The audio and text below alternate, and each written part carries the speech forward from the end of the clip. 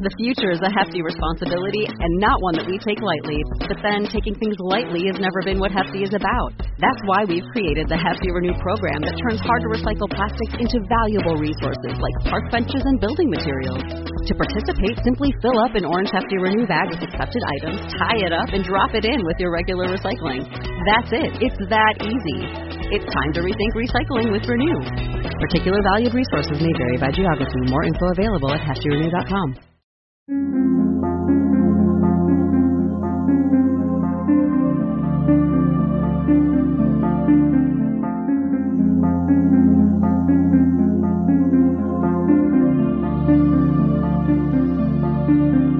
History tells the story of the world and of our lives.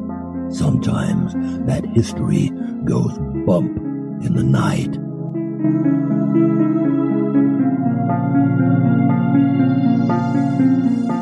Broadcasting from the center of oddity and the supernatural in Central Florida, it's the History Goes Bump podcast. Hello, you spooktacular people. Welcome to History Goes Bump Redux. I am your host, Diane. And this is Kelly. Kelly, on this episode, we're kind of going back to old Hollywood. You know how much I love it. As do I. And we're going to be looking at the Hollywood Roosevelt Hotel, which we did fairly early on at History Goes Bump. You ready to go back? I'm ready.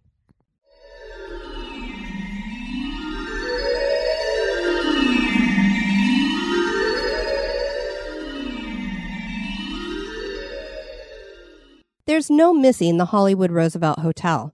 It stands tall along Hollywood Boulevard in Los Angeles with a bright red neon sign on top announcing to the world that it is Hotel Roosevelt. This is Los Angeles' oldest continually operating hotel. The rich and famous from all walks of life have passed through its doors, and some of those people still seem to be hanging around after their deaths. Join us as we explore the history and hauntings of the Hollywood Roosevelt Hotel.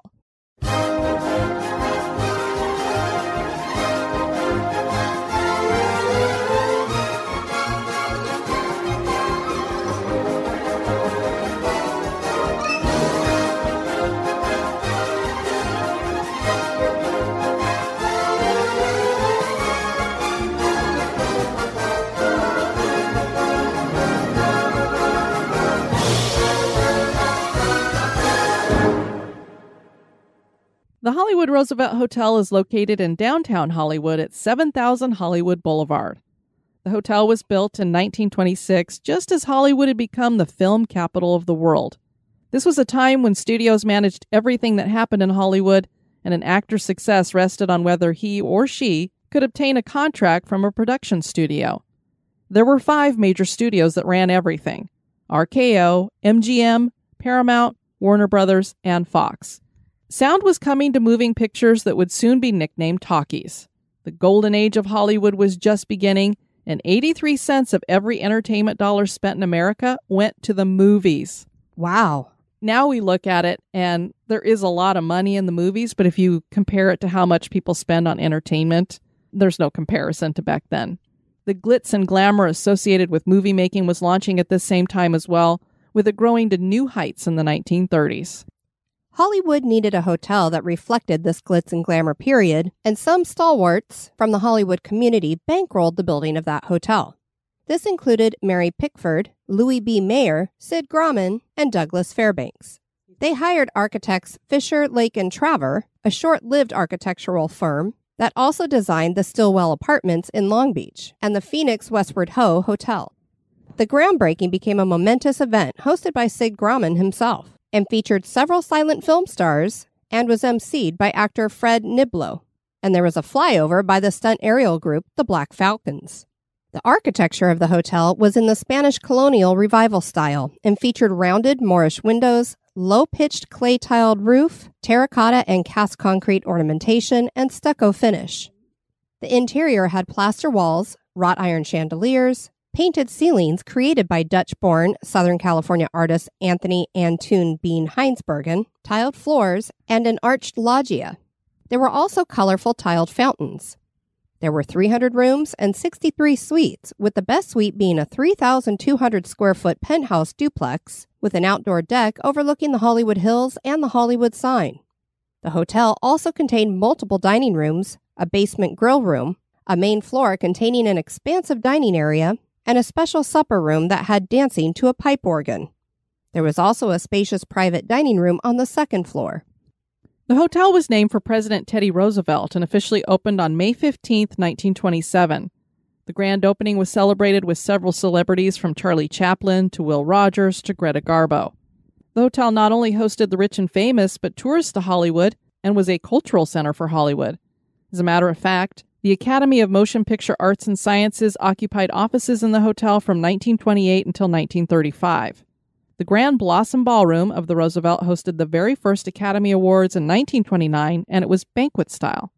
13 statuettes were handed out by Al Jolson and Douglas Fairbanks, and the entire ceremony lasted a mere 5 minutes. Oh, wow. Slightly different now. Yeah, can you imagine an Oscars lasting for 5 minutes? It's more like 5 hours now. This was the only time the Oscars were hosted at the hotel because it was not large enough, obviously, for later ceremonies that got much, much bigger. And then things changed for the Roosevelt, and it fell into decline in the 1950s, and a new owner, Hull Hotels Corporation, remodeled, painting the hotel a horrid seafoam green and demolishing the historic archways. The beautiful painted ceilings were also covered. The design also added a group of 60 villas clustered around a large swimming pool. A new dining room was added called the Islander Room. Architect Styles O. Clements designed a 1,040,882 square foot addition to the Roosevelt, which included a 4-story, 300-car parking garage and the addition of a 2-story, 31-room block. The hotel was revived for a time. The wrecking ball came calling in the 1980s, but Radisson bought the building and attempted to restore the Roosevelt to its former glory using historic photographs for guidance, and they did a good job. Unfortunately, I can't believe we had these archways being destroyed and that painted ceiling covered over. I know, I'd read one sentence and Diane would say, "That pisses me off." And I'd read the next sentence, "That also pisses me off." On August 13th, 1991, the city of Los Angeles declared the hotel building Los Angeles Historic Cultural Monument number 545. And in 1995, Goodwin Gaw purchased the hotel from Clarion Hotels. Under their guidance, Roosevelt transported guests to the golden age of Hollywood. The hotel featured vintage bowling lanes, an Olympic-sized pool with a David Hockney mural painted on the bottom, live theater, and the Tropicana bar. In 2005, the Thompson Hotel Group began managing the hotel and launched a $30 million renovation of the hotel, which made it perfectly comfortable for the modern era, but it most certainly lost a bit of its glitzy charm. So they did upgrade it for people, but some of the glitz is gone. Thompson Hotels continued their management until 2015. Then the hotel was managed by its own independent management company. The hotel has continued to change through the years. In 2021, design firm Nikki Kehoe gave the interior of the hotel a facelift and a new restaurant opened called The Barish. The firm added vintage and custom furniture, a fireplace, new lighting, and other enhancements that keep the character but update it. Despite the interior renovations, the Roosevelt Hotel is one of the few historic treasures remaining in this area of Hollywood, along with the Chinese Theater that is a block to the east and the El Capitan Theater that stands on Hollywood Boulevard as well. Portions of the Hollywood Walk of Fame line the sidewalk outside the hotel. And that is fitting because many of Hollywood's most famous stars have walked through the doors of the Roosevelt. You may know Errol Flynn as Robin Hood, but did you know him as a bathtub ginner as well? No. Doing a little something on the side there, are you, Errol? The Roosevelt had a barber shop, and Flynn used a back room there to brew his famous gin recipe. And if you've seen The Little Colonel starring Shirley Temple, you may recall the fabulous tap dancing routine she does with Bill Bojangles Robinson in the film. They practiced that routine in the Roosevelt Hotel on the stairs between the ballroom and the lobby. Stars who stayed here include Charlie Chaplin, H.G. Wells, Max Baer Sr., Mary Martin, F. Scott Fitzgerald, Ernest Hemingway, Mike Posner, Prince, Brad Pitt, and Angelina Jolie. Other famous people would make the Roosevelt Hotel home. Clark Gable and Carole Lombard lived in a penthouse there, and that penthouse is now named for them. Along with the name change came a price change. A penthouse that Gable paid $5 a night for now runs a whopping $3,500 a night. Montgomery Clift lived at the Roosevelt during the filming of From Here to Eternity and paced the hallways of the 9th floor as he memorized his lines. Marilyn Monroe lived in a poolside suite for 2 years after her star began to rise. She'd begun as a model, and that career started to take off just as she found herself newly single, having gone through her first divorce of, well, many. Thus, she made the hotel home and enjoyed sitting in a dark corner booth at the Cinegrill, which is named Teddy's today. She even met her husband, Arthur Miller, at the hotel's Cinegrill nightclub. The room Marilyn lived in was the largest and best in the hotel, and that suite is now named for her. Marilyn also posed for her first ad ever, an ad for suntan lotion on the hotel pool's diving board. And now a little break for a word about one of our sponsors. The future is a hefty responsibility and not one that we take lightly. But then taking things lightly has never been what Hefty is about. That's why we've created the Hefty Renew program that turns hard-to-recycle plastics into valuable resources like park benches and building materials. To participate, simply fill up an orange Hefty Renew bag with accepted items, tie it up, and drop it in with your regular recycling. That's it. It's that easy. It's time to rethink recycling with Renew. Particular valued resources may vary by geography. More info available at heftyrenew.com. This Valentine's Day, Dunkin's got the perfect pairings to show your love. So get down on one knee with a dozen brownie batter donuts and a Cocoa Mocha signature latte. Or make them swoon with a strawberry dragon fruit Dunkin' refresher with a Cupid's Choice donut. Are you ready for love? America runs on Dunkin'. Price and participation may vary. Limited time offer.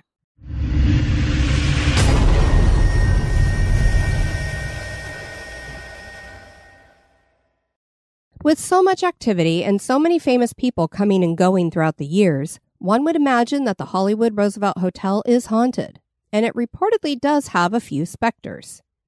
Montgomery Clift had stayed on the 9th floor and paced the hallways, practicing his trumpet for a part he was playing. Apparently, his spirit liked the hotel so much that he has returned and can be seen pacing the floors and also practicing his trumpet. Room 928 had been his room, and people report feeling cold spots in the room, and both maids and guests have been touched in that room. Hotel security agent Bruce Campbell reported this about a guest. She asked for the haunted room 928. Then, when she was trying to sleep, the coffee pot went on and off, and the TV set started changing channels by itself, and the lights flickered on and off. She called downstairs and complained, so we gave her a different room, and the same thing happened, like it was following her or something. She got so upset that she checked out at about 4 a.m. That's when we found out that she had a Ouija board and had tried to contact Montgomery Clift. Uh-oh. You kind of get what you're asking for there if you're going to be messing with that stuff. Some maids feel a cold brushed by them while cleaning and have felt a presence walk beside them. One guest claimed that one night while she was in bed reading, she felt someone pat her shoulder. She turned to see if it was her husband trying to get her attention, and she found him fast asleep. Peter James, a psychic, also spent a night in room 928 and saw Clift's ghost sitting on a chair in one corner of the room. He watched his spirit for several minutes in that same spot until it disappeared. A mirror that had once been in Marilyn Monroe's suite was moved to a wall in the lower elevator foyer, but before it was, a maid claimed to see the star in the mirror. She was dusting the mirror when she saw what looked like a sad blonde woman behind her. She turned to ask if she could help, and no one was behind her. She looked back at the mirror, and the woman was no longer there. People claimed to see the reflection of Monroe in the mirror when it was in the foyer. It was then moved to a manager's office and finally moved into storage and has remained there ever since, which is an utter shame. For one, it's a beautiful mirror. For two, if it's got Marilyn hanging out in it, come on. Monroe was not stuck to just haunting her old mirror, though. She's been seen and felt in her suite, which was room 246. She also has appeared in the Cinegrill, and the scent of her perfume lingers. And the Blossom Ballroom sometimes plays host to her dancing apparition. I don't know if she's dancing with someone or by herself. Cara Lombard has been seen hanging around the penthouse she once shared with Clark Gable. A couple of non-celebrity ghosts hang out in the Blossom Room. Psychics claim a nervous man in a tuxedo resides in there on occasion. And also another man in a white suit has been seen near and playing the piano. Piano music has been heard coming from the room when no one is there as well. So you've got this ghost playing the piano and then another male ghost, maybe he's the one dancing with Marilyn. They're having a party in that Blossom Ballroom. Unseen entities occasionally take a dip in the pool. The website hauntedhouses.com reports security guards have seen ghosts take a late night, early morning swim in the pool. One such ghostly resident decided to do so at 3 a.m. in the morning to beat the crowds, or just because that is the time that most ghosts like to show up. While the security cameras picked up his image in the pool, when a security guard went down to investigate, he communicated through his walkie-talkie that no one was there. He started waving his hands at the camera. However, on the security camera, the security guard that's looking on the other side, he sees the guard waving his hands right through the apparition's head. Oh, my word. So you can see these guys talking on the walkie-talkie, the one's going, hey, Bill, there's nothing down here. And he's like, here, I'll wave my hands. Is the camera working properly? Do you see me? And then Bob, who's up in the camera thing watching the security room, is like, I see you, Bill, but I still see the ghost too. And you're like hitting him in the head with your hands. Smacking him upside the noggin. Poltergeist activity abounds with mysterious calls coming into the switchboard in the lobby from empty rooms. Those ghosts are always complaining about stuff in these haunted hotels. Rooms are locked and unlocked on guests. Disembodied voices are heard in various rooms as well. A ghost that takes on the appearance of a little girl in a pink jacket and jeans and calling herself Caroline has been seen by hotel staff skipping about the lobby, and some guests have seen her in the hallways. One receptionist thought she was a real child when she saw her skipping and singing. She was first encountered by Peter James in the Academy Room back in 1992. He felt the presence of a female child. When he entered the penthouse library, the psychic got to communicate with her. He saw her crying, so he asked what was wrong, and she explained to him that she was worried about her mother, that she would get hurt. As James tried to comfort her with words, she disappeared. So is the Hollywood Roosevelt Hotel still playing home to celebrity guests who died long ago? Are there other ghosts creeping around the place? Is the Hollywood Roosevelt Hotel haunted? That is for you to decide. Never been there, need to go sometime. I've been by it. But you've never been inside of it? I have not. Yeah, it'd be a really cool place to check out. Want to thank you guys for joining us on this Redux. I've been your host, Diane. And this has been Kelly. You take care now. Bye-bye.